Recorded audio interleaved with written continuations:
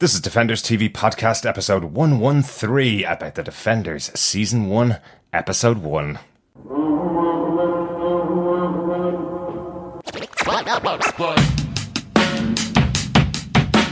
think I'm holding back? Hello, fellow Defenders, and welcome back to Defenders TV Podcast, where we're here talking about the first episode of The Defenders on Netflix. I'm one of your hosts, Derek.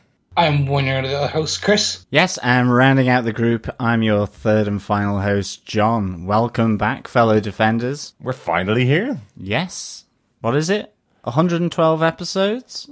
Oh, yeah, 112 episodes just getting to this point. All roads had led to not Doctor Strange, but of course, The Defenders. And we're so welcome to all of our new listeners who are hopefully joining us for the first time. Yes, absolutely. And of course, if you want to subscribe to our podcast over at Apple Podcasts, you can just go to defenderstvpodcast.com/iTunes or just search Defenders TV Podcast in any other good podcast catcher of your choice. Absolutely, yeah. I think we're going to crack into this one. We've been waiting to talk about it for a long time, haven't we? Almost like it's 112 episodes in the making.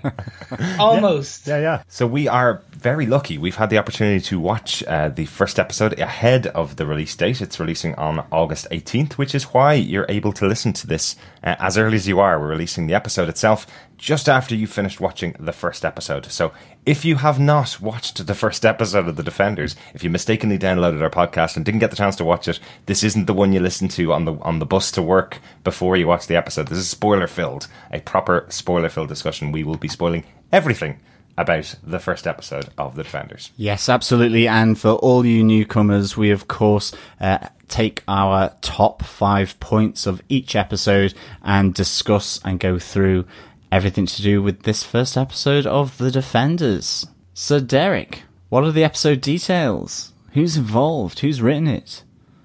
Very lucky here on our first episode. We get the showrunners taking over the writing duties on this episode. It's Marco Ramirez and Doug Petrie. They are both the showrunners for Daredevil Season 2, and they are the showrunners now for The Defenders. So kind of creating their stamp on the show by getting the first episode. It's tended to be the way the Netflix guys have divvied up the writing duties for the series so far. Doug Petrie, he's been involved in Daredevil as well. He wrote 7 episodes of that show, wrote over 17 episodes of Buffy, did episodes of Angel and American Horror Story. So loads and loads of history there with Doug Petrie in TV. Yeah, Buffy. I know. I'm expecting good things. Absolutely. Marco Ramirez did 6 episodes of Daredevil and was involved in Sons of Anarchy and Orange is the New Black, and did episodes of Fear the Walking Dead as well. So blood will be in this show. Mm-hmm. Yeah, following on from Daredevil, you could definitely tell that that's where he came from, couldn't you? Yeah, these guys, they have the pedigree. Let's put it straight out there. These guys know the Defenders. They understand the Marvel Netflix universe, mm-hmm. that they've helped create the Marvel Netflix universe. And they probably, we do know that the writers from Daredevil, the writers from Jessica Jones, Luke Cage, and Iron Fist, they've talked. They've obviously kind of had interactions. So these guys are coming in strong. They have the bona fides, as Kevin Smith would say. There you go. Also involved in the show is S.J. Clarkson. She directed this episode. S.J. Clarkson did 2 episodes of the awesome Jessica Jones series. She did a.k.a. Crush Syndrome and a.k.a. Ladies' Night. She's a British director. She's worked on British soap operas like EastEnders and Casualty, but's worked in the US for almost 10 years now, working on things from Heroes to Dexter to Bates Motel. So done many other shows along with Jessica Jones. That's great that it's nothing like any of the British soaps like EastEnders and Casualty, and more like Bates Motel and Dexter. Well done. I agree. But great to have another director from Jessica Jones on board. Exactly, and let's remember, like, episode 2, which was aka Crush Syndrome, was fantastic. It was the one post, like, that everyone was like, oh my god, that just happened to Hope. Where the hell do we go for with this? Mm-hmm. She did a great one, and we got that scene where it was Typhoid Mary and Jessica for the first time being picked up by the throat. How can you forget? Typhoid Mary. That might pay off in a future episode of Jessica Jones. You never know. But for our new listeners, if you want to know what that is, you'll have to listen to our review of Crush Syndrome. John, do you want to tell us what they all gave us together for our first episode of The Defenders? Sure. While battling a new weapon of the Hand, Danny Rand and Colleen Wing track down a dying member of the group who tells them to return to New York to continue their fight against the Hand.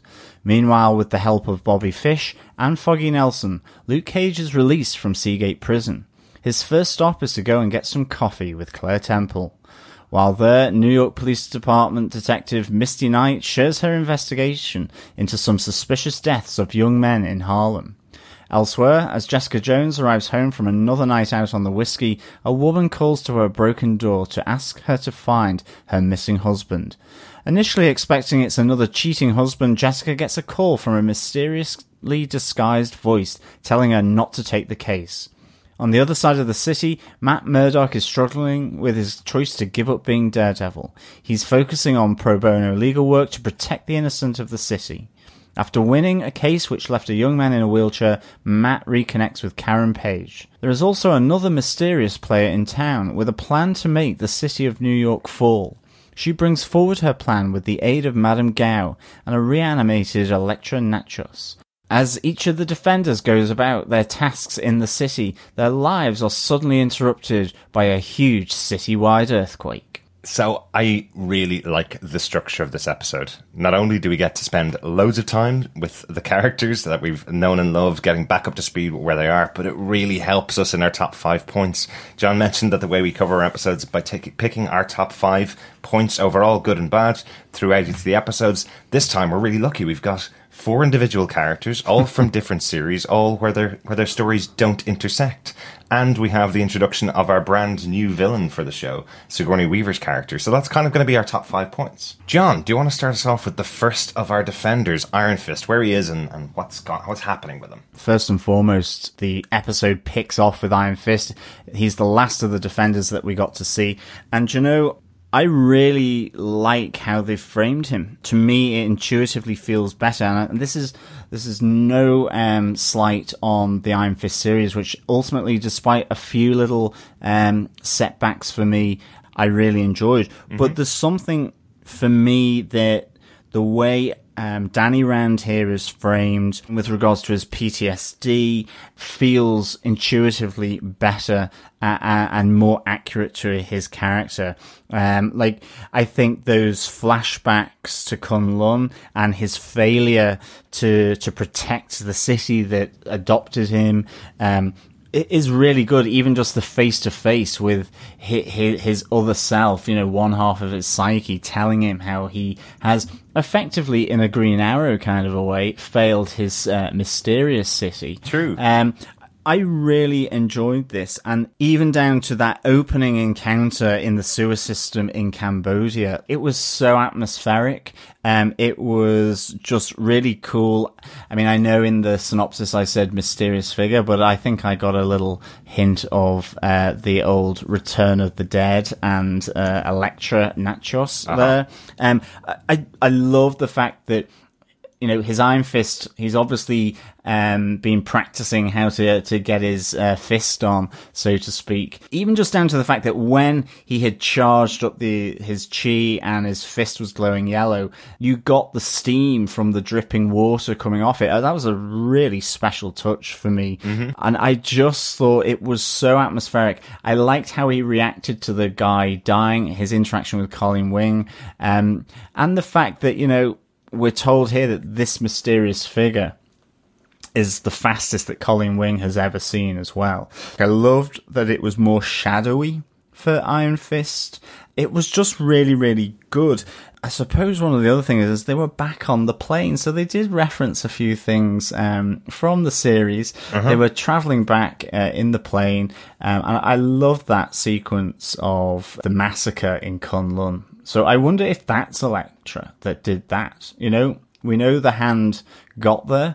Effectively, they're saying it was destroyed or attacked, and rather than it just simply sort of moving off its 15-year cycle and into another plane. So really, a few more additions to this Iron Fist story, definitely. So, John, this actually has that. Well, we think this potentially has answered the question we had at the end of Iron Fist, going, we weren't 100% sure whether the city had disappeared or whether it was just blown up, kind of, and in ruins, because it was quite smoky, and we only had seen a couple of bodies at the entrance to Kunlun. Yeah, and they were all the Hand as well. Yes, the Hand, and there was a couple of monks as well, wasn't there? 1 or 2 monks? Maybe.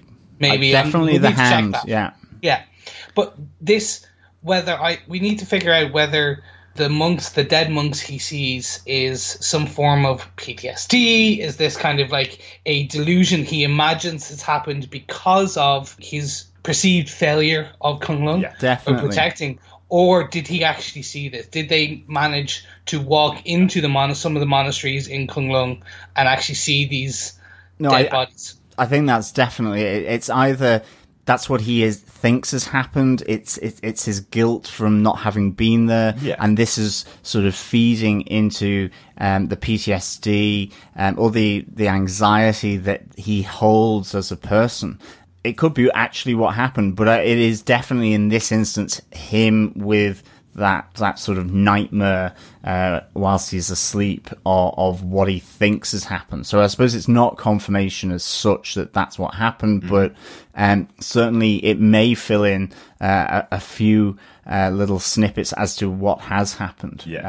Because they've been investigating this, up in the mountains to see what's happened. They've been tracking down the Hand. So maybe they've pieced something together, which is why he is really living this trauma that he has failed his city. Yeah, he calls out that they've been chasing the Hand for months at this stage, and this was their final lead, and that final lead is now gone. One of the touches I really loved in this after the fight sequence is that Elektra's sliced Danny across the centre of his chest, right across his Iron Fist symbol, which I thought was a really interesting touch, because he's now feeling, I'm not able to be the Iron Fist. I wasn't there to protect the members of Kunlun.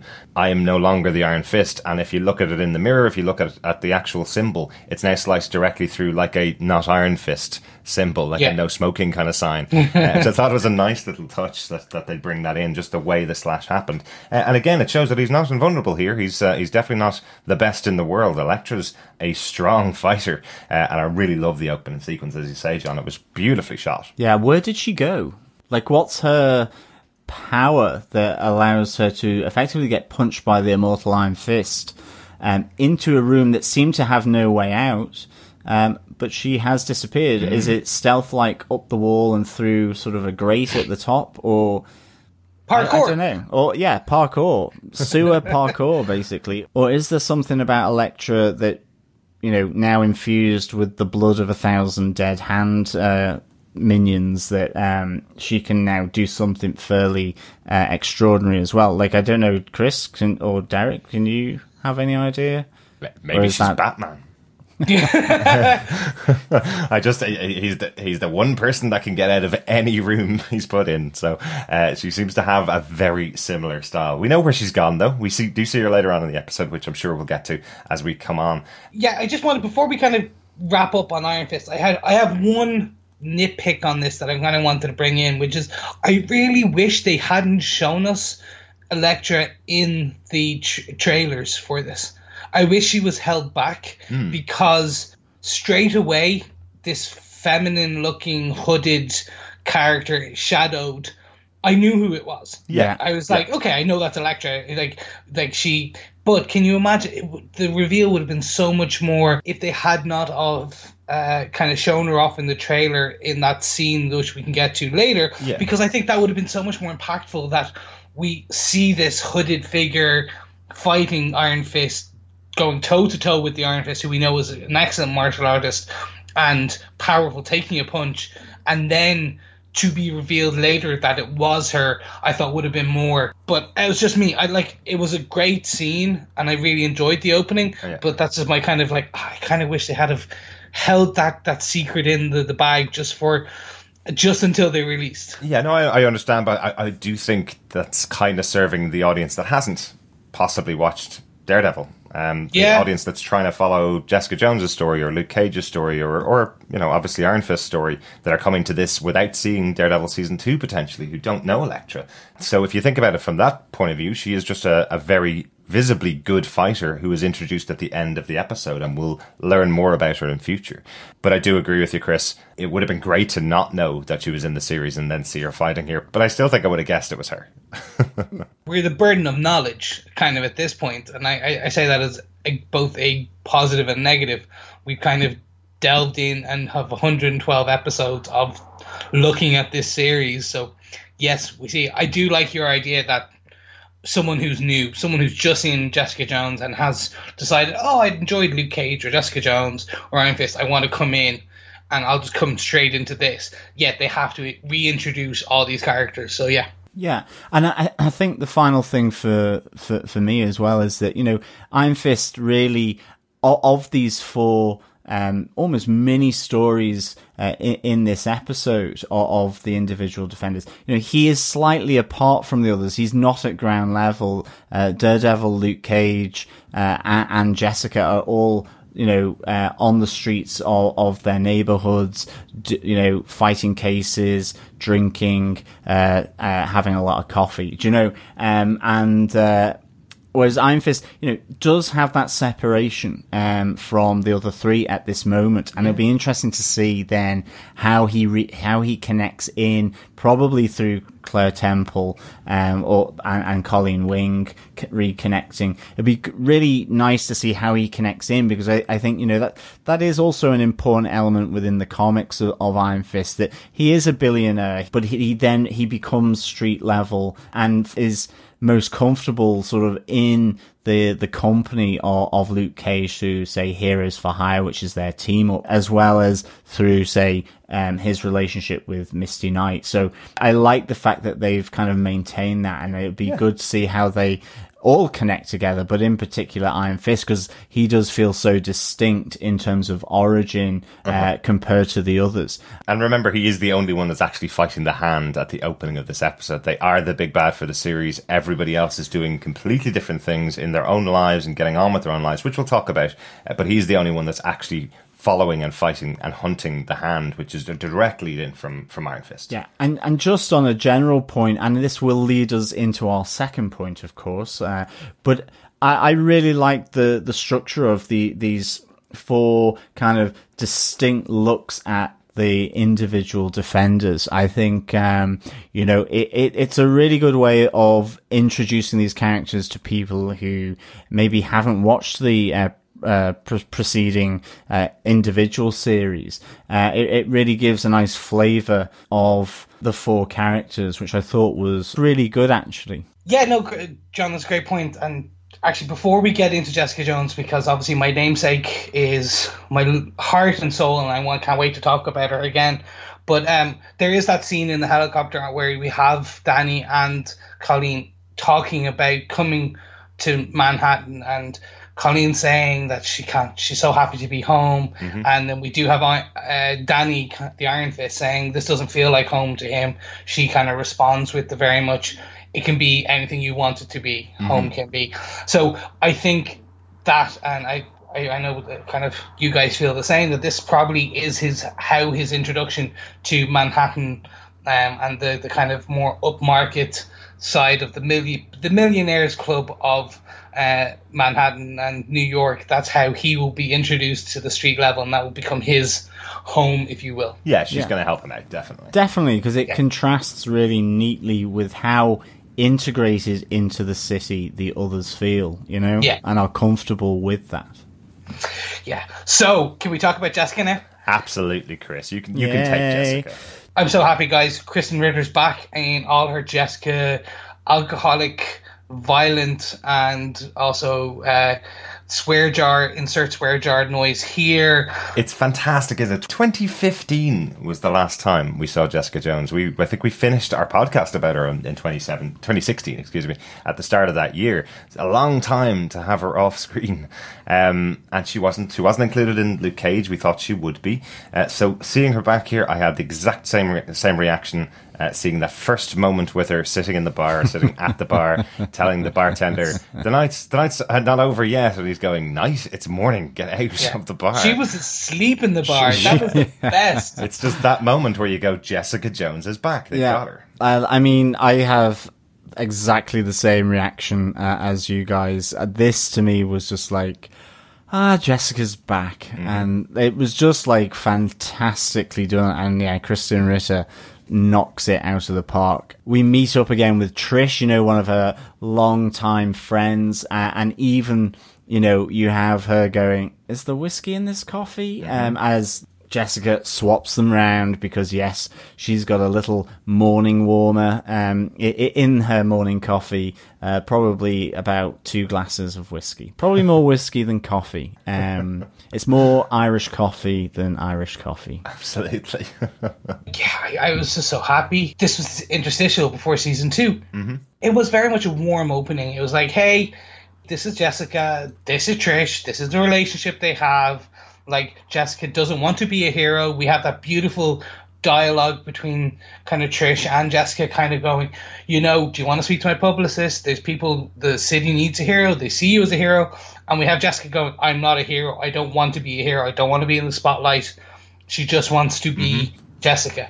And Trish is saying that you can make a lot of money out of this. Yeah. You've beaten a really bad guy and people love that story. And Jessica's going, how much do I pay to stop the attention? How much could they pay me to not talk about it?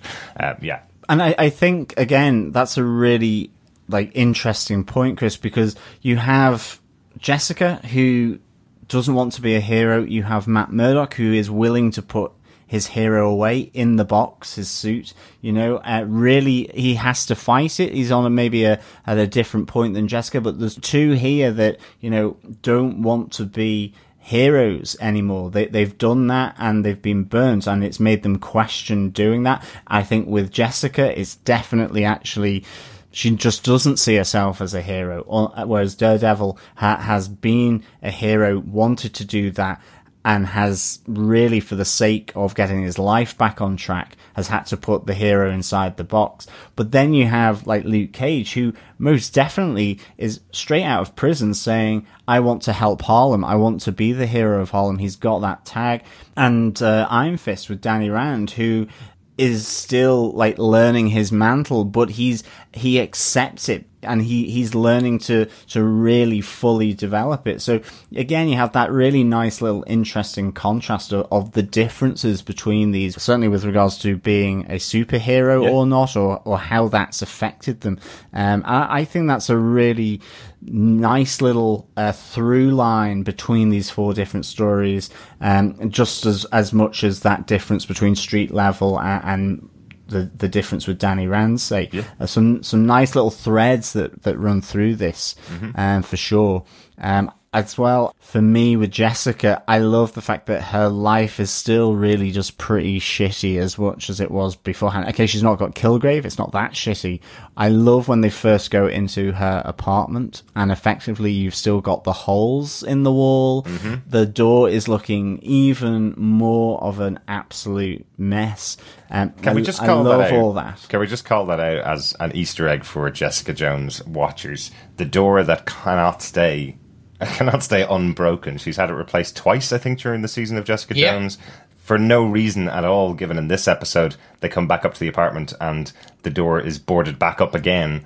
There's a conversation between herself and Malcolm, who says he changed the locks on the door because the door was broken again. So either Jessica just forgets her keys a lot and smashes that window to break into her office, which is very likely, to be honest, or other stuff has happened that we're not privy to. But just love the touch. It's a nice little Easter egg that we kept calling out. Malcolm, I know, sweet Malcolm back, looking much less heroin-induced, buffed up, dare I say. Very healthy. I was really pleased to see Malcolm back there in Jessica's apartment. Loved his character in Jessica Jones, and really nice him sort of interacting with her, new locks on the doors. There was the whole "don't look over my shoulder" part from Jessica whilst he's looking over the shoulder, so he moves to the other shoulder, which I thought was hilarious, and she didn't mind that. But I'm really pleased to see Malcolm back. One of my favourite characters from Jessica Jones. Went through a lot, yeah. Yeah, I can't. Yeah, you guys have covered a majority of and I echo everything. For me, the door is I want that story. the end of season 1 of Jessica Jones, we were getting a new pane of glass, and it was Alias Investigations, and I was so happy. So I want that to be explained.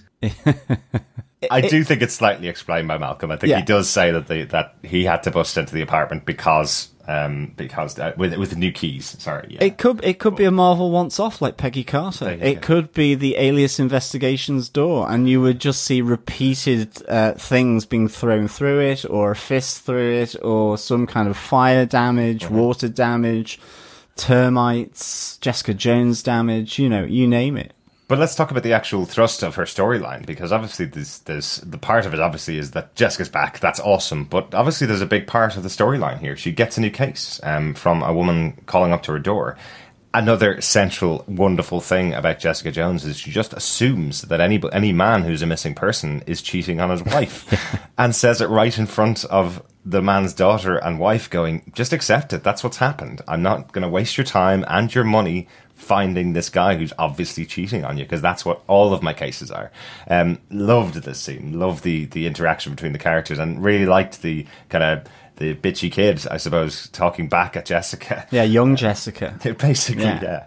I'm hoping that that bitchy kid comes back. I'm hoping she's the new Hope. I don't want her to die like Hope, but I'm kind of seeing that potentially that could be a reason. Nobody wants Hope to die. No. But anyway, this case is fantastic. It was just a kernel, the appetizer we need, for Jessica needs in order to get through. And that's the interesting. She plays off this case. It's like, just, it's another kind of adulterous husband, get over it.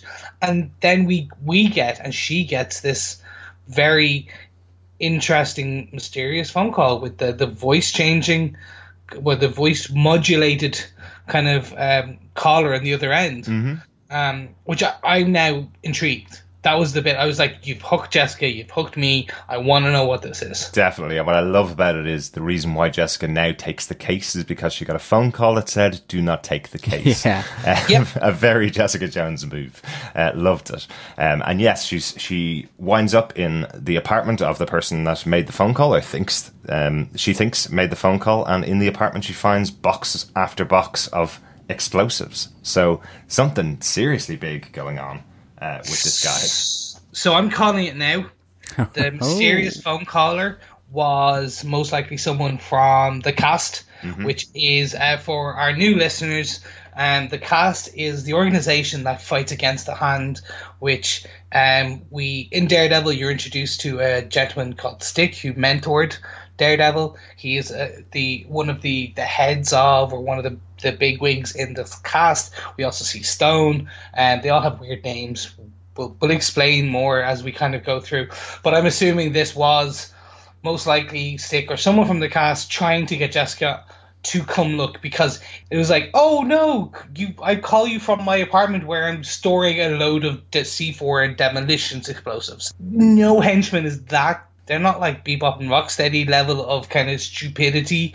Like, I'm assuming this was I'm calling it now, it was the mysterious phone call is from someone trying to get her and bring her into the case. You promised, even though there is Daredevil, you'd make no more Teenage Mutant Ninja Turtles comments. I know, but I have to. to. Go for Bebop and Rocksteady. Interesting. Yeah, I did. But would you prefer me to kind of pull in a foot soldier, kind of, literally a foot soldier that's reference? Cool. That's okay, cool. Just checking before we get to Matt Murdock, because he is central and he's got another great story.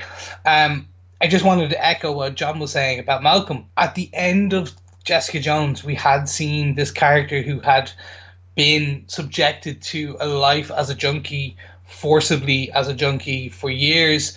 We now see Malcolm. He is Jessica's sidekick. He is that, I'm going to help you even though you don't want me to. He is the annoying Dick Grayson, or that's for all our DC fans, the Robin, if you will, to her Batman, but slightly more annoying to her. Just one more thing.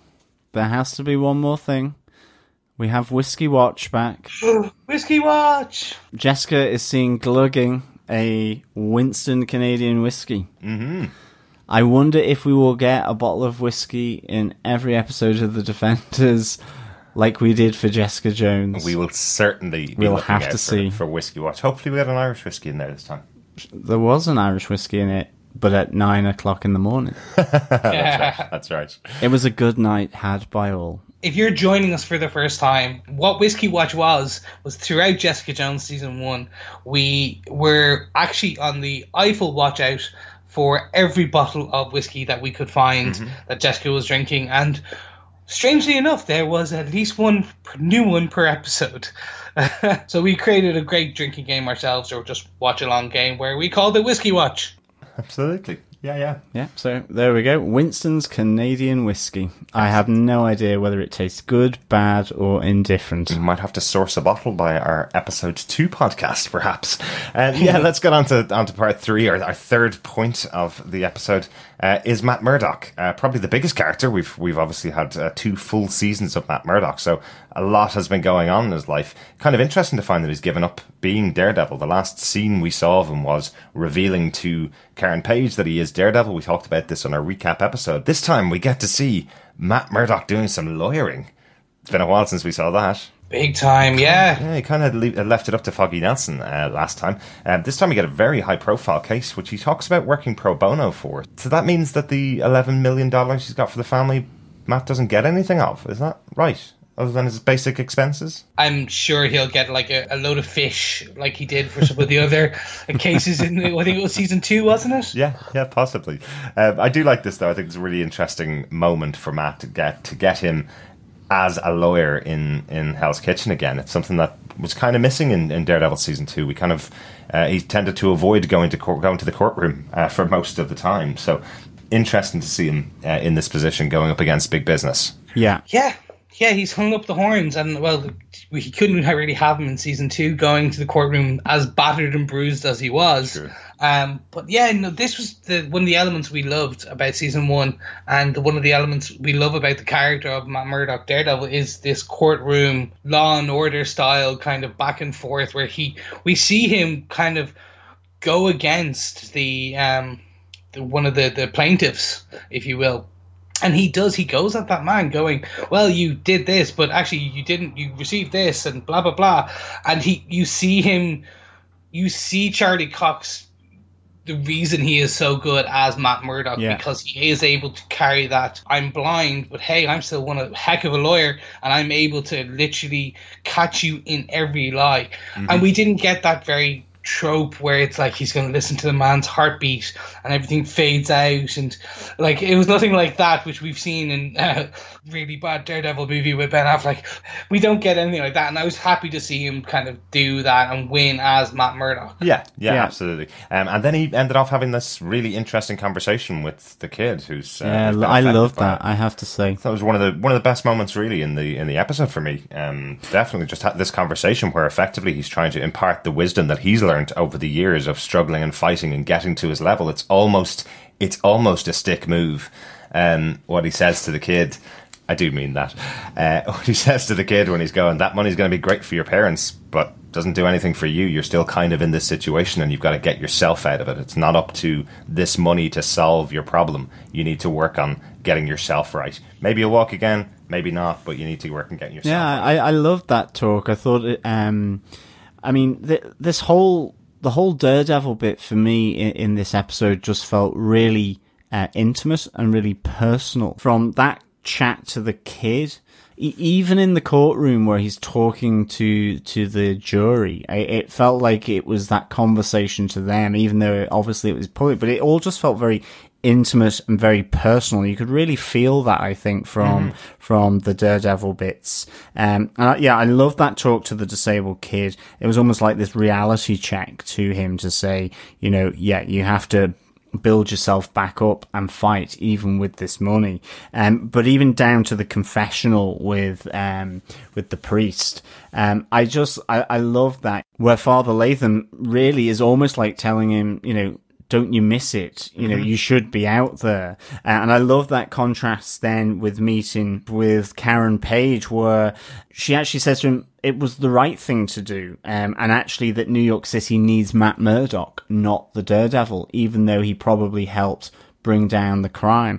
All these little things just seem so personal to Matt, even down to in his apartment where he's fighting the urge not to suddenly just go running out to beat someone up and be the Daredevil, wait until he hears the sirens or whatever. Yeah. And I thought the use of the camera, as you say, Chris, there was no kind of trope of the beating heart sound or anything, but the use of the depth of field in the camera to make things out of focus, or the focus in on just sort of Charlie Cox sort of doing the moves that he does, which really conveys a sense of him listening or just sensing the world around him, I thought was really well done. It really took me back to the first few episodes of season 1 of Daredevil, where they really, to establish that he's blind and so on, that kind of use of depth of field within the camera to make him feel within his own bubble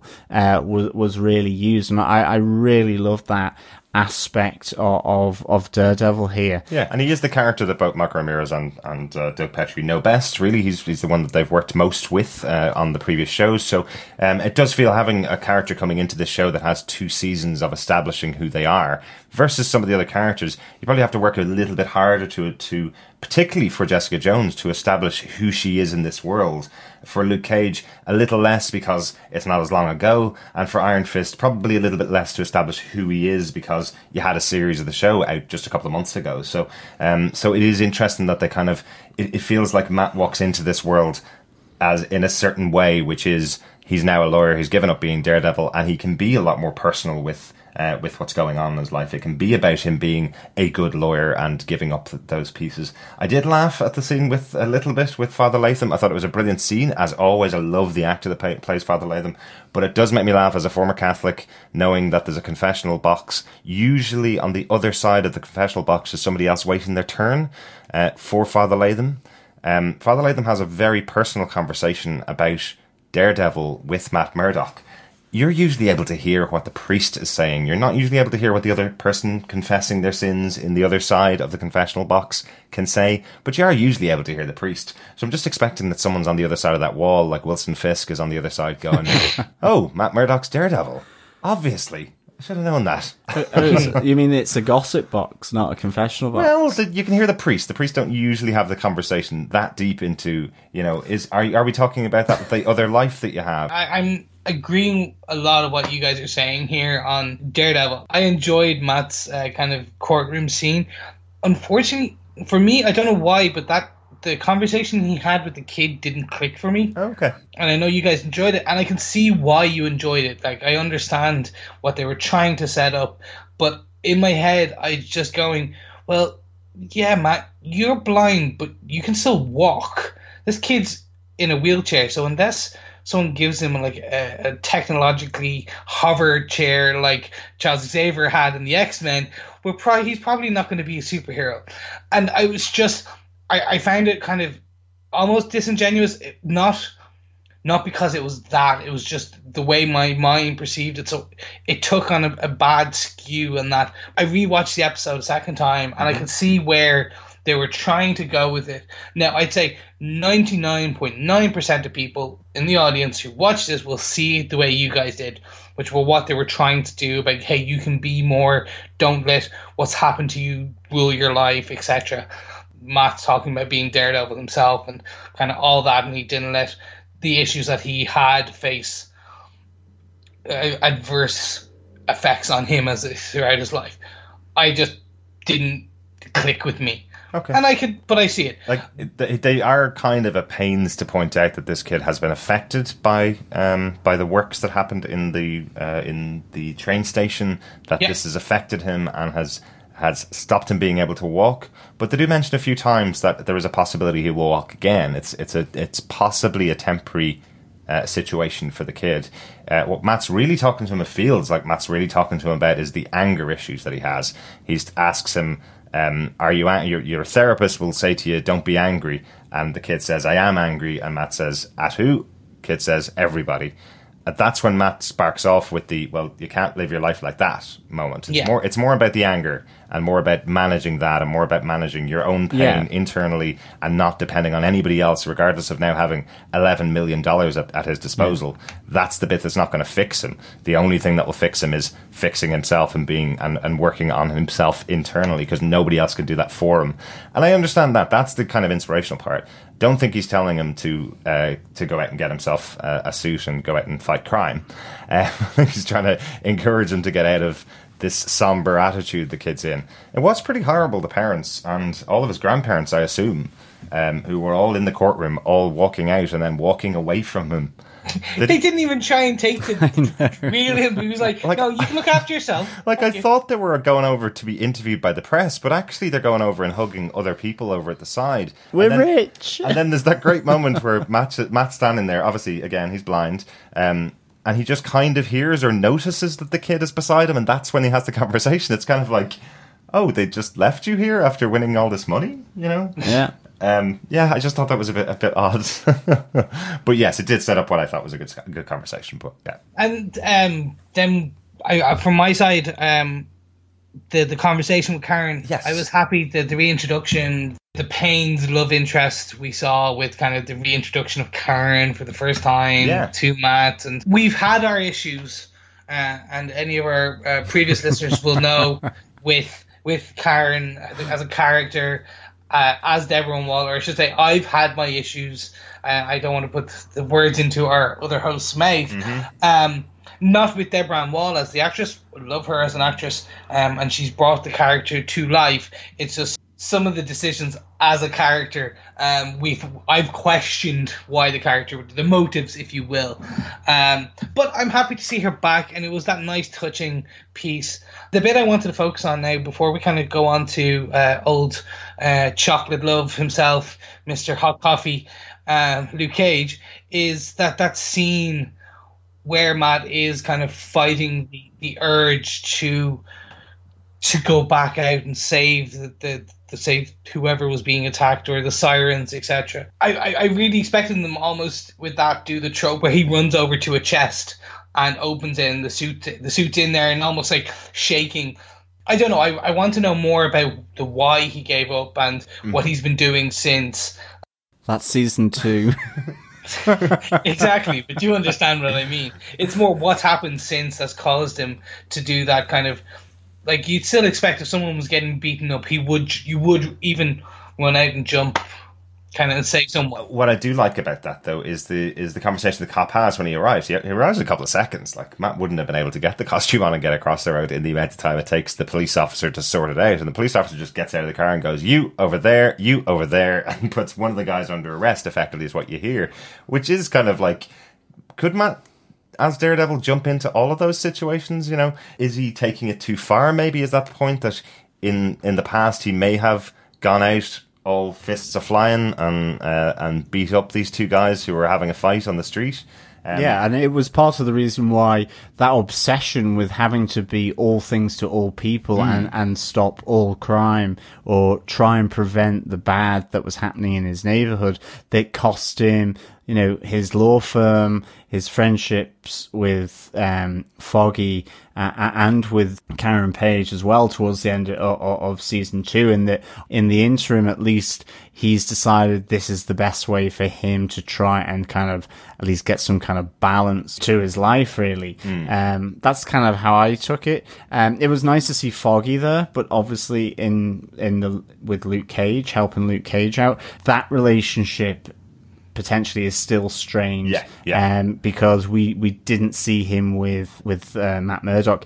I really like Karen's. I like the way she kind of said it to Matt Murdock, where she said, I think we all had to figure out who we were. I thought that was a really nice way of putting the fact that, to be honest, it wasn't just you, Matt. I was going through my thing, and maybe Foggy was as well, really. And I like they didn't brush under the carpet what happened at the end of the season. They do explain it. They do explain that he came into that room, showed her exactly who he is, the secret that he had, and she kind of walked away after hearing the secret. It sounds like she kind of said, you know, I wonder, are you telling me this so I don't discover it? Do you mean to release your secret identity, kind of thing, to me? Are you sure that was the right thing, that you wanted to do it? And then they just have broken apart to go and discover themselves and find out who they are before they come back, because it does call into question so much of Karen Page's character throughout season 1 and season 2. She didn't know it was Daredevil that she was talking about, and had a certain opinion about him forming, and a certain opinion about all vigilantes forming from her dealings with Punisher. So I like that they did deal with it, that they did talk about it, and I do like the fact that while he isn't Daredevil and is not out fighting, he does say to Latham, I lied to her, I want to go back to that life. I don't want to be the way I am, not living that life. I think that was a lovely touch. So the good thing is, for anybody who doubted it at all, at some point over the next 7 episodes, we'll obviously see Daredevil back. I like the fact that he's calling it out. So he is going to be back as Daredevil later on in the season. Okay, boys, it's time. Can we talk about the chocolate love and the hot coffee himself, Mr. Mike Coulter, the indestructible Luke Cage, is All back. right. The abs are back in town. I tell you what now, I could handle my kitchen being destroyed in that way, to be honest. I loved how they picked up his story. Mm-hmm. I just loved the ease in which he kind of left Seagate, just the snapping of the cuffs in front of the warden, the coolness in which he drove by public transportation, which is unusual in America, back to Harlem. Some really nice shots. I think you picked out, Derek, as he's coming into Harlem, you see Pop's barbershop there, just as that little reference. I love the fact that he's just out of prison. He still sees himself as the hero of Harlem, which is what he was being called by the people of Harlem. Yeah. I love that he's taken on that mantle and wants to do good. But I like the fact that, he has his challenge from Claire Temple here. Their post-sex kind of talks to each other, really. Yeah, I do like the fact that he calls out that he doesn't call himself the hero of Harlem. As you say, he calls out the fact that the people of Harlem call him that. The kid that says to him later on, you're the hero, even what you do can't save me, and he goes, hero's your word, and walks out. Yeah. A nice little touch. Make sure that we don't say that he's kind of looking for the limelight, but I like how they're treating him here. I like that they're treating him as the celebrity in Harlem, that everybody knows him, everybody knows what he's capable of. That's not the case for any of the other characters. Some people have heard of Iron Fist. You hear the guy from The Hand at the beginning saying, calling him Iron Fist when he says, I'm Danny Rand.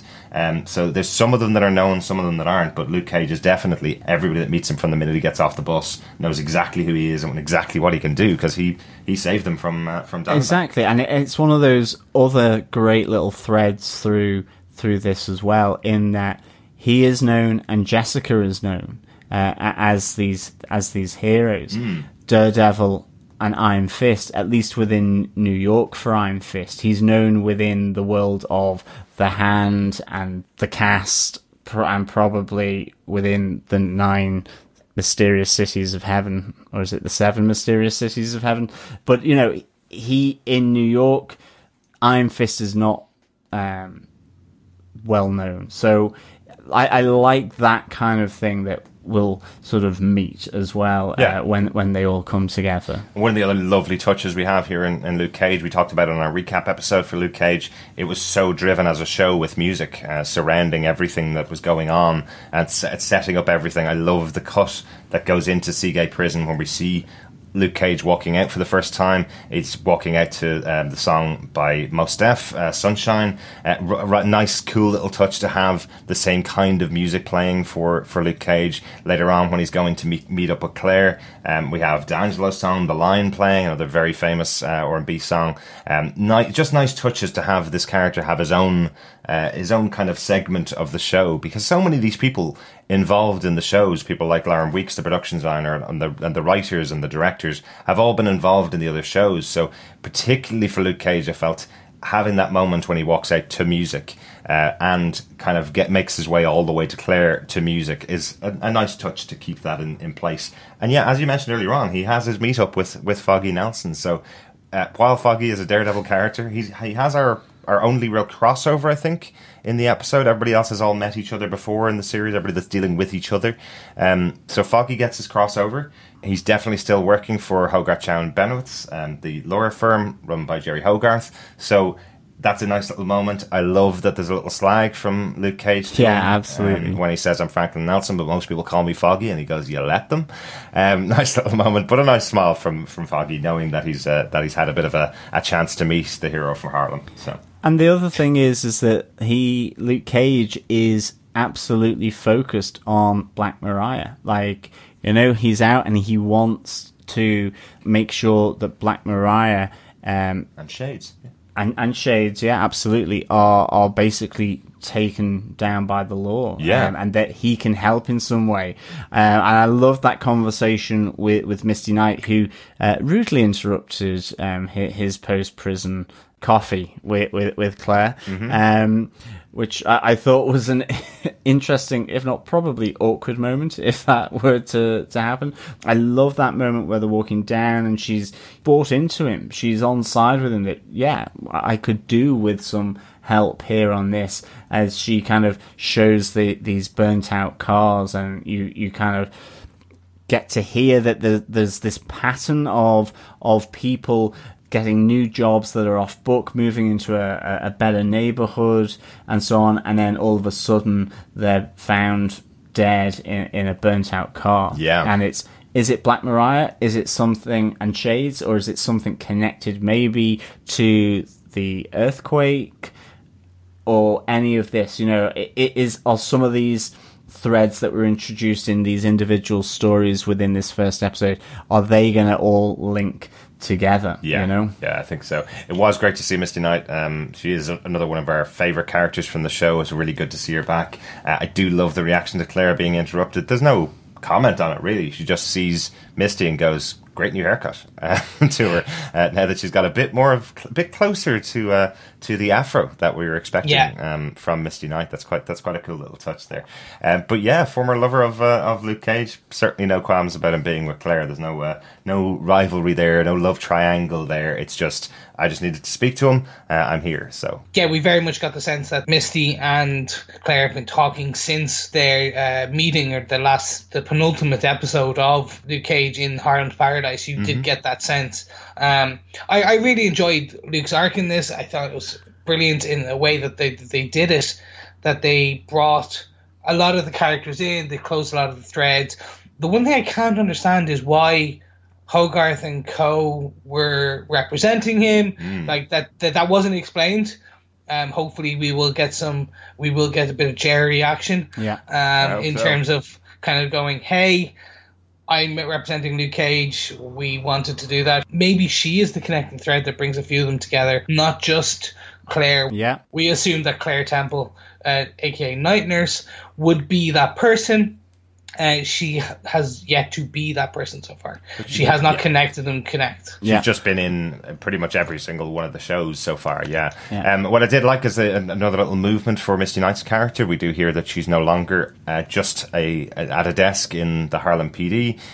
She's now got her own task force, effectively, with a bunch of people reporting into her. She doesn't tell Luke much detail on it. I'm sure we'll get that throughout the episodes of the show, but sounds like she's got quite a big deal going on after what happened with Luke. Yeah, it does. And, again, is it connected more into the wider crime, which might bring her into contact with the Hand, and so on, and the drug trafficking as a cover for their operations. I think the one thing I really liked as well with the story for Luke Cage was, I mentioned it before, I loved the personal challenge that Claire gave to him to say, how can you have your own life by just being a hero and trying to help others? How can you marry those up to having a normal life? Which I really like the fact that she challenged him. I also love when Luke Cage goes to the brother of Candace, who's in the apartment. Luke is trying to kind of have his kind of quiet words with this kid, in the same way that maybe that he would have learnt from how Pops was in his barbershop, and he calls him son and he goes, "I'm not your son," and it really builds to a head, and finally you can see the kid thinking about what he's saying, but then insists that he leaves and he doesn't bother him because it's too late. And I love that kind of determination in this kid's eyes. He's effectively facing down Luke Cage, who, as the hero of Harlem, as the big bulletproof guy that he is. I thought that kind of was a really neat little touch that, even with his reputation, even with the knowledge of the community, that he's effectively indestructible and bulletproof, that, this kid, for whatever reason, is saying, I don't want your help, or I can't take your help. And he's being quite defiant about it in his face. And I love those two different ways of people challenging Luke Cage here. I thought that was a really interesting little take for this character, Yeah, okay, I'm going to agree with you on the Claire point. I really enjoyed that, and it kind of straight away in my head going, oh, heroes for hire. You could dupe, help people and get paid. She's literally telling him to be a hero for hire. We don't want to assume that all our listeners are huge comic book fans, so just a quick explanation. Danny Rand, Iron Fist, and Luke Cage, Power Man, had a long-running comic arc called Heroes for Hire, where they were just that, heroes for hire, how they would help people for money, which was great. I like that it was either a nice nod, or it is a way that they will introduce heroes for hire at a later stage, maybe at the end of the Defenders. Yeah. The second part, I don't want to sound like a negative Nelly on this episode, because there was so much right there, but the part where Luke is discussing and chatting to Candace's brother, I had a bit of an eye roll at this. The part where he's like, it's too late for me, you can't save me, you can't help me. You're saying this to the character who probably is the only man in Harlem who can save you and help you. And I kind of got that, okay, we'll probably see this gentleman dead or injured at some point soon, and that will drive Luke to the Hand to go against them, and that will be his driving force for this series. Yeah. I kind of have to disagree with you, because I think actually if it was put all your troubles aside, I'm your Luke Cage, indestructible, oh yeah, go on, that's as tropey as the other way round. That's why it resonated, I think, for myself anyway, was just the fact that, that would be the easy way to do it, and there are people that don't want to be helped or feel as though they're in too deep. Like, it reminded me of something from The Wire, where, there are people so deep into crime that their anxiety, their fear really prevents them from getting help. And that felt right in this situation, given he's been away from prison. I think the trope element would have been that Luke comes in and immediately saves the day. Yeah. I think there's still a lot of options there, in that Luke could still tail him to find out and be kind of that protector in the background. And remember, what we see at the end of the episode is that Luke saves his mother. He saves his mother's life by stopping the light from falling on the car where she's lost one of her sons. So potentially at the start of the next episode, he now has a conversation with a mother who's lost one of her sons, one of her daughters, and now going to lose somebody else in her life. So that is definitely there. I did like that Luke called out the fact that ask anybody in the neighborhood. They know what I can do. They'll tell you I'm the one to go to when you need to solve these types of problems. I love that little moment with Luke kind of leaning into the fact that he is becoming the hero of Harlem. I thought that was a really nice call out. Like, I know what you mean, Chris, and I can see absolutely where you're coming from. I think I saw the same thing that you saw from the other kind of side in a sense, in that maybe one of his weaknesses sometimes is that he wants to help too much and not everyone's willing to accept it. So that's how I kind of took the kid in the apartment, how he was doing it. But yeah, I know what you mean, definitely. And I think it's just, we probably looked at it in the same way from two different sides, different angles, really. And ladies and gentlemen, that is the great point and part of this podcast, is because with the three hosts, you always get different view takes. So you can agree with John, you can be in the middle with Derek, or you can be with me. No one ever agrees with me. there was a whole Doctor Strange podcast where everyone agreed with you for that one day. There you go. But overall, Luke Cage's take on this show, I think was really, really good. I liked the storyline, and there's enough characters that I loved that are in there. So Claire Temple's in the Luke Cage storyline. Misty Knight's in the Luke Cage storyline to begin with. So those 3 characters on their own would make up a series for me. We've also got all the other characters. We've also got Jessica with her own story. We've got Matt with his, and Danny with his, with Colleen Wing as well. So loads of good stuff going on in the episode, and I think Luke's was also a really strong part of it. Our fifth and final point for the episode is the other character introduced in the show, and probably a really important character, Alexandra, played by Sigourney Weaver, who in her own words is going to be playing the adversary to the Defenders. Not the villain. She's going to be playing the adversary in the show. Interesting introduction to the character in this show. Yeah, big time. Certainly didn't expect it to be an introduction where she's going to get her possible life-threatening cancer checked out by a doctor. Yeah, this was really unexpected for me. It was a really unexpected choice, and I'm still kind of in two minds as to whether it worked or it didn't, because one side of me really liked that they opened up this new character with this choice. Given the trailers for the Defenders were, you've got this whole talk of bringing forward a plan and so on. And potentially you see in this episode that the reason for that plan being accelerated is down to her own personal choice because of what she's potentially been told by medical specialists about how long she's got to live. So I thought that was really unexpected and really kind of intriguing and interesting that that's the direction that they came at it. And then on the other side of it, it was, well, just put her in an urn and feed her blood from 1 million hand minions, and hey presto. 100%. So this is the head scratcher for me, that I was slightly confused and confuzzled by. So we have we are introduced to an entity that is stronger and more powerful, and that Madame Gao reports into, that we can see, and we can talk about Madame Gao in a second, who has the power to be reanimated, but is so worried about dying that she accelerates plans that we are told may not happen in the best way because of the acceleration. So this kind of left me as a slight head scratcher, because I was like, in Iron Fist, we are introduced to Harold Meacham, who has cancer, dies, and is brought back to life, and everything's fine. Yeah. But he's a walking, talking zombie, but everything's fine. A very murderous man. Yes. Say.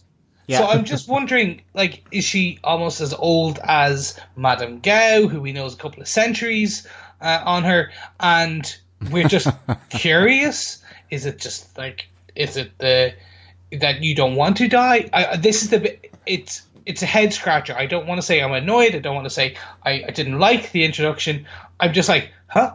Well, it should be. It's the first episode of an 8-episode series. Exactly. We shouldn't get everything thrown at us immediately. I think it's a good introduction from her. I was absolutely convinced, and I had to look it up, I was absolutely convinced the doctor that was talking to her was exactly the same doctor that told Doctor Strange, no matter how much money you have, you can't fix this problem. I'm not willing to take on this job. I thought it was exactly the same because it's such a similar line. I wish they'd got the actor to do it. And he's a French guy as well. Yeah. So two French doctors. Completely confused me. It's not the same actor. I did like it though. I did like her introduction here. And yes, Chris, absolutely. As fans and watchers of Iron Fist, seeing that she's going through something that we have seen Harold Meacham go through, and the big question, yes, is why isn't she doing what Harold Meacham did? Because she doesn't. Maybe she doesn't want to. There's a reason for it. Harold Meacham did go absolutely crazy, killing people all around him after being brought back from the dead. He couldn't die. He was killed once and came back to life during the series of the show as well. So there's some reason that there's a risk to this. We see with Elektra that she is also brought back from the dead, and she doesn't seem to have much memory, and she has very direct dealings with Alexandra in the episode. So potentially Alexandra knows there's something wrong with this process of bringing people back from the dead, and maybe there's another process out there that won't let her potentially lose her memories or become murderous, and she can keep the power that she's attained over these many years. There's a reference to the fact that she does. I don't know whether she's just referencing just some general trivia or Yes. general Google stuff, but that's almost like I was there. It's a very ancient piece of New York history. She says that New Yorkers can't imagine the city being covered in trees, as if I was there when it was covered in trees, almost. Yes, absolutely. And I think that's certainly one of the reasons that she may not want to go through that process, because she knows that she does a Harold Meacham and starts attacking people with ice cream scoops and stuff like that. Ice cream parlor and kills everybody eating vanilla ice cream. But I did, like, that's the thing. I think it was judgment in a sense, or my final view on it really is held just to see whether there's any further explanation. Yeah. But I can take it equally that she doesn't want to be like Harold. She knows, there's an issue with the process. But I was still thinking that, she's got that to hand, so to speak. But I thought it was a really interesting way to introduce her character. And of course, not only did you have one amazing lady with Sigourney Weaver, and Alexandra, but you also had Madame Gao coming in again, like you said, Chris, almost sort of very much subservient to Alexandra.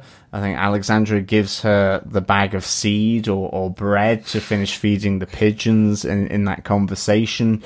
It's funny, Madame Gao is almost kind of slightly concerned as to why things are being rushed. That a lot of time has been spent on this. Yeah. But again, it was really nice to see Madame Gao in this episode for me. I absolutely have really loved this character from Iron Fist, and obviously right back to the early days of Daredevil, and it's nice to see her being involved here in this storyline, and to what extent. And she's dismissed very quickly when she comes back to Alexandra after putting her request into process, that things are being moved forward. It's almost dismissive. So very much so. So, like, you can imagine the moment. It's Madame Gao does walk quite slowly, even though she can fight. She walks very slowly. So she's gotten to the top of a building to come and see Alexandra to tell her this piece of information. She gets about half a sentence out and then is told, "No, thank you. This is what's happening. On your merry way." I just thought the moment must have been... I've got images of her like Professor Farnsworth or something, just creeping very slowly, taking a long time to get there, arriving and being asked to go immediately, very slowly. It's very sad. Poor Madame Gao. Yes, but who has the power? Who has this type of power? Why is it that Alexandra has such power over Madame Gao? All to find out throughout this season. I'm really intrigued to find out. Yeah, it's a question. As we know, the hand has multiple fingers. One was Madame Gao, one was Bakuto. We knew that. There was also Nobu from the Daredevil. So we know that there is kind of lieutenant. Is she the general? Mm-hmm. Is she the palm of the hand, if you will? The connecting force? As you said, this is the introduction. This was episode 1. Well, we're not going to get all the answers, and I'm dying to know more about this character. Yeah, I'm dying to know more. So interestingly, obviously, the ending moment of the episode when we get all of the characters back together is because there's an earthquake going on in New York, and each one of them are shown experiencing that earthquake at the same time in their various pursuits across the city. Is this earthquake connected to our famous hole at the end of season 2 of Daredevil? We'll know, obviously, by the next episode, but we don't watch ahead, listeners, as you know.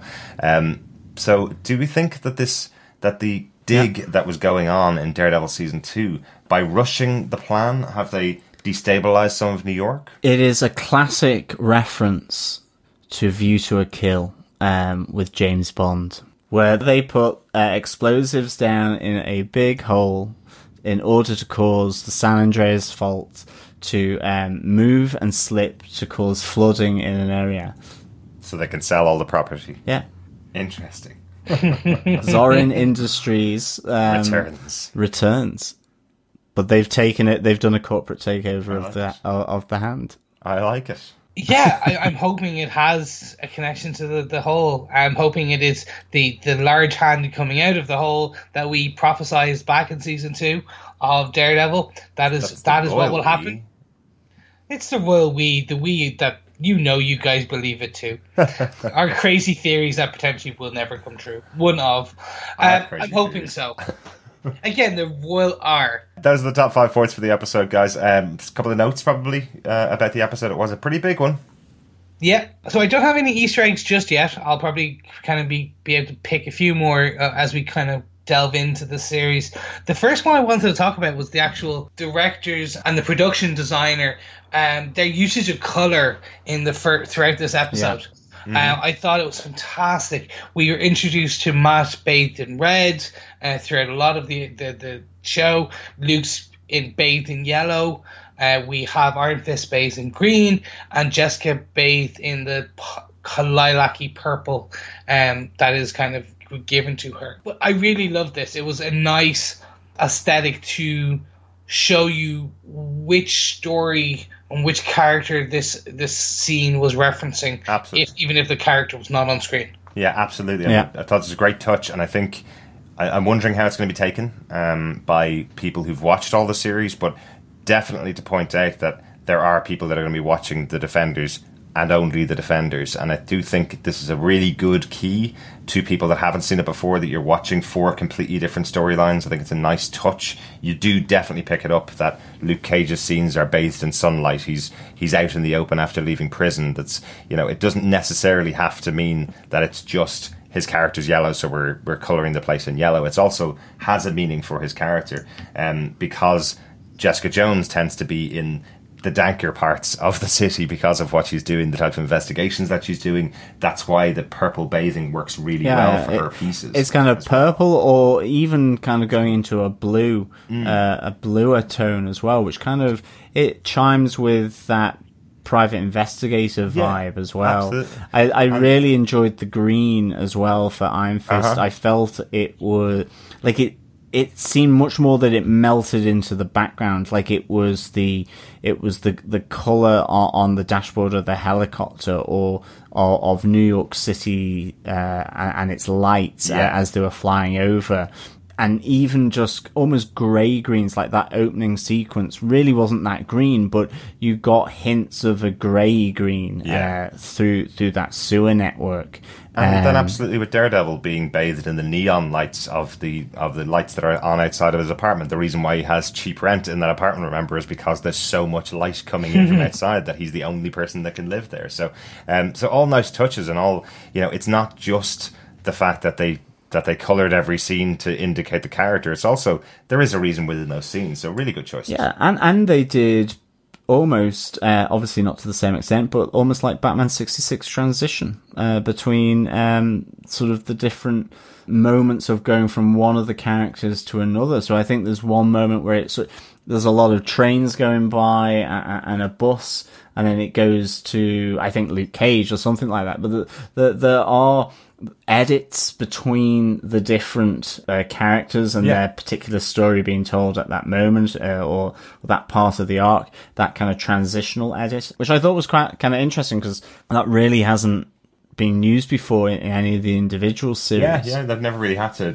do it. It's good, and I think it will help a lot of new watchers, or people that aren't that don't remember and didn't go back to the series as well. It's a good way of kind of indicating as they go. Yeah, John, I really, when you said Batman 66 there, I just had this vision of like the logo spinning out. Yeah, it wasn't as on the nose as that. Yeah. Absolutely, it was more subtle, more appropriate, but it definitely had those transitional edits to move between the different characters as well. Certainly, I think it was after their initial introduction. Definitely, and that was really good. Usually on these shows, as we get our first episode out, we usually talk about the opening titles at the beginning of the episode. We're going to save this for notes this time, obviously, because it's important to have the chat. They're brand new. There's brand new titles. There's brand new theme music in here. Chris, what do you think of the opening titles? I loved it, guys. I'm not even going to lie. Straight away, they took elements from everyone's opening titles, mashed them together. One of the little detail I loved was the map being shown out of their silhouette was actually the areas that they were attached to. So Hell's Kitchen, there was a map of Hell's Kitchen on Daredevil. There was Harlem very prominently seen as from a mapscape on Luke Cage. It was just It was a really nice touch. Yep, definitely. I love that kind of that map creeping through the silhouette of the different characters. I love the fact that Iron Fist kind of got nested in with Luke Cage as well, standing in front of him. Really nice touch. I thought that was a really good little touch again, kind of almost, suggesting their friendship and that partnership as heroes for hire.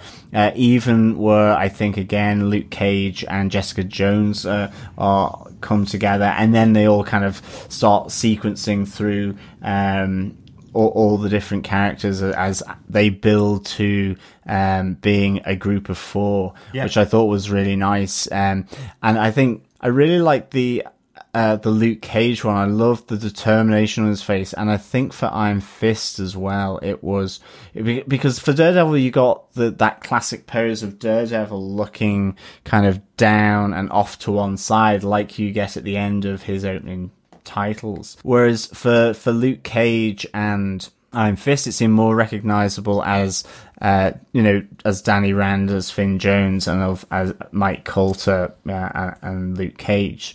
But I really liked the Iron Fist. I thought the expression on the face really gave a sense of sort of anguish and anxiety from the PTSD, I think, that Danny suffers from. I kind of like that touch. You see the beard as well. So, yeah, great opening titles, and obviously keeping the colour motif throughout. Absolutely, yeah. And the opening theme was great. It did feel like something that belonged within the kind of series. Overall, it felt like it did take a cue from some of the other shows and was mixed, much like our new opening theme. But yeah, a little mix of our previous themes. Yeah, no, Derek, I completely agree. That was one thing I was going to actually ask you as our music maestro, what you thought about the theme music. I'm interested to see, will it change somewhat over the chorus? Will we get a silhouette of the hand, perhaps, in the theme? Like there was, some shows now do make slight changes, not Netflix shows, but other shows do make slight changes through the opening credits. I think with Netflix, usually it's because it advances you past the opening credits on the next time you watch an episode, because you're binging all 8, which we're not doing. So we will see the credits every time we watch the show, and I'm happy about that. They're pretty good. Yeah. I'm happy too. On that note of us being happy, let's see whether we defend the episode or not. John, do you defend the first episode of The Defenders on Netflix? Yes, I do defend this episode of The Defenders. I give this 4 rickety kitchen tables and a flying fruit bowl for this out of 5. Yes, in good old Luke Cage fashion. This is coffee with cake for me, and a side order of whiskey chucked into it as well. Like, I really enjoyed reconnecting with all 4 of the Defenders here. For me personally, I felt that the treatment of Iron Fist here felt just much darker. It felt more atmospheric, and it just felt intuitively better. As I was saying, I loved how Alexandra was introduced into this, unusual and unexpected as it was. I kind of liked that they showed her immediately vulnerable. I thought that was a really nice little touch here. Yeah. Yet she shows how powerful she is, at least within the organization, by being able to be quite forthright and dismissive to Madame Gao, who we know in herself is a very powerful member of the Hand. I mean, I just loved every moment that Jessica Jones was on screen. Everything about her as a dysfunctional person living in New York, really just wanting that quiet life. It was great to see Malcolm back connecting here for Daredevil. That personal, intimate tone, really, I enjoyed an awful lot, and certainly this meeting with Karen Page. And with Luke, I mean, the abs were back, and I liked that uncomfortableness feeling from him of, being so well known, and wanting to help and be a hero, but not wanting to be called one. And I liked some of the threads that really moved through this, which compared and contrasted the different individual members of the Defenders, and it'll be great to see them start to intersect with one another's lives, and to ultimately team up and to find out more about the Hand's ultimate plan. So yeah, absolutely. Well, it could be 4 flying fruit bowls and a rickety kitchen table out of 5. Nice. So Chris, do you defend this episode of The Defenders? I 100% do, lads. I'm so happy to be back in this world. I'm happy with everything they've done as the introduction. As I said, throughout this podcast, I had minor gripes, literally minor. Nothing took away from this 4 small arcs that were given in reintroducing these characters beautifully. It's the best way I can say it. Mm-hmm. And then the tease that is the Hand and Alexandria, and that introduction of Sigourney Weaver, that is, I'm dying to know more now. Why is she not using the urn? How long has she lived? Is this a thing that will happen? Is she multiple thousands of years old, hundreds of years old, I should say? I'm dying to know. And of course, they end on a cliffhanger, as we've talked about many times, and we know Netflix now know how to write cliffhanger endings that make you want to binge to the next episode, and that is how we are left, rather than a cliffhanger, or we are given a literal earthquake. Mm-hmm. Yeah, I 100% defend this, guys. I can't wait to get on to episode 2. It is just where I want to be now. I can't wait to snuggle in with the Defenders for 8 beautiful episodes altogether, 7 more from here. Mm-hmm. That's all I can say. I can't say any more. Derek, do you defend this episode of The Defenders? Yes, I do. Absolutely. Yeah, this is great. Before you guys had seen it, I got a little bit of a sneak peek because I was up early in the morning, just when we received our early copy from Netflix. The only comment I could make before you watch the episode was each of the 4 characters gets their own bit, and they each do something that we thought was pretty cool when we watched them on the shows, when we watched their individual shows. So with Iron Fist, we had the PTSD, we had it treated really well, where he sees the death of all of the all of the monks from Kunlun. That I thought was done really well in this show. They took it from Iron Fist, this idea, directly from Iron Fist, and used it immediately. With Jessica Jones, we see her just being a genuine badass. We see the smashed door. We see the way she talks to other characters around her. It's particularly Malcolm. There's still no friendship there. She still hates him. She still treats him really poorly, even though he's the only one helping her out. The way she talks to Trish, the way she acts around her. Nothing's changed for the character. It really feels like the character's brought in. For Matt, we get him doing lawyer work. We get him actually being a lawyer. He's supposed to be lawyer by day, vigilante by night. We didn't see much lawyering last time we had him out here in season 2. And for Luke Cage, we see him getting coffee. You know, it's the moment we were really introduced to him in Jessica Jones, and it is the thing that we heard lots about throughout the season of Luke Cage. He's surrounded by music, which I thought was a really good touch as well. So yes, this felt like a huge big Defenders blanket wrapping all around me, going, here you are, here's your show. I'm going to give you a couple little teases for what's going to come up next. Hit that play button and watch episode 2, which is what I really wanted from a first episode of this 8-episode show that we've been waiting for 2.5 years for. I'm delighted to be back. This is a proper defend for me for first episode of the show. That's it. That's our overall thoughts on the episode. We are watching a little bit ahead, so there is no feedback for this episode, obviously, because nobody's had the chance to send it in yet. But meanwhile, here's Jessica Jones's voicemail message. Alias Investigations. We've got cases and shit, so leave a message. Record your message at the tone. Press any key or stop talking to end the recording. I just like that. I just like yeah. I like her nice. saying that she's got some cases and shit. Leave a message. Quite cool. I wish we had a voicemail message. If you want to send us a voicemail about any of your thoughts about the series of The Defenders, it's really easy. Watch the episodes, go to our website, defenderstvpodcast.com, press the send voicemail button, record 90 seconds of your thoughts about any of the episodes, and press the button and send it in to us. Just mark it about what episode you're talking about, or say it in the first couple of moments, and we'll play that on the episode that refers to your comments. Yeah, absolutely. And of course, come on down and join us on our Facebook group at facebook.com/groups/Defenders TV podcast. come over here, share your discussions, share your thoughts, share your comments on each episode of The Defenders on Netflix, out on 18th of August. And of course, as we have done previously, we will put up a spoiler post in the group, and you can just reply, being free to talk about anything you want underneath in the reply part and comment part of that post. Yeah, really importantly, we don't want to spoil anybody in the group who's watching at a different speed, so we'll just have the spoiler posts for discussions about the episodes as we've seen them.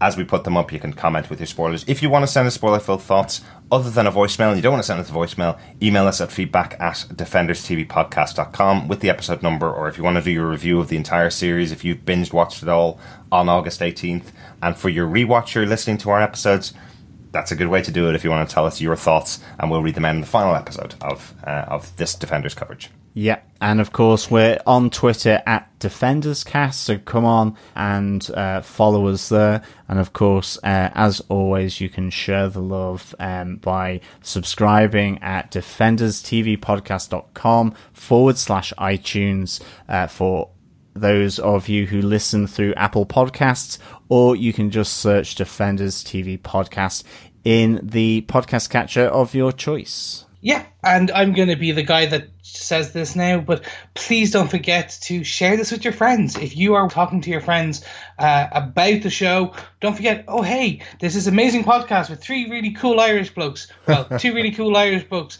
and an English guy talking about the Defenders. You should listen to it. So tell your mum, tell your auntie, tell your grandmother and your great-uncle, whoever. Tell your dog. Yes. They want to listen to this. And a really cool tax resident Irish guy from England.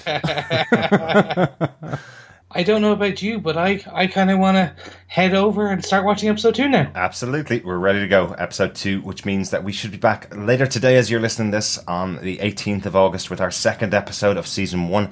Then we'll kind of settle into our regular schedule of probably 2 episodes a week. We'll go back to a Monday and a Friday release of each episode as we go, giving you time to send in your thoughts and your feedback for the episodes as we go, so we can have a proper conversation on the show, not just be our voices. We'd love to hear from you throughout the season. This is a big one. We've been waiting for 2.5 years, so we want to hear as much from you guys watching it, our fellow Defenders, and your thoughts as we go as well. Yes, thank you so much, fellow Defenders, for joining us. It's been great speaking with you, and of course we'll speak with you again next time. Yeah, can't wait. Thanks, guys, and speak to you soon. Yeah, and I'm off to go and pick the fruit bowl off the ground. Hey Chris, do you know what your problem is? Sentences that start like that. Bye. Bye.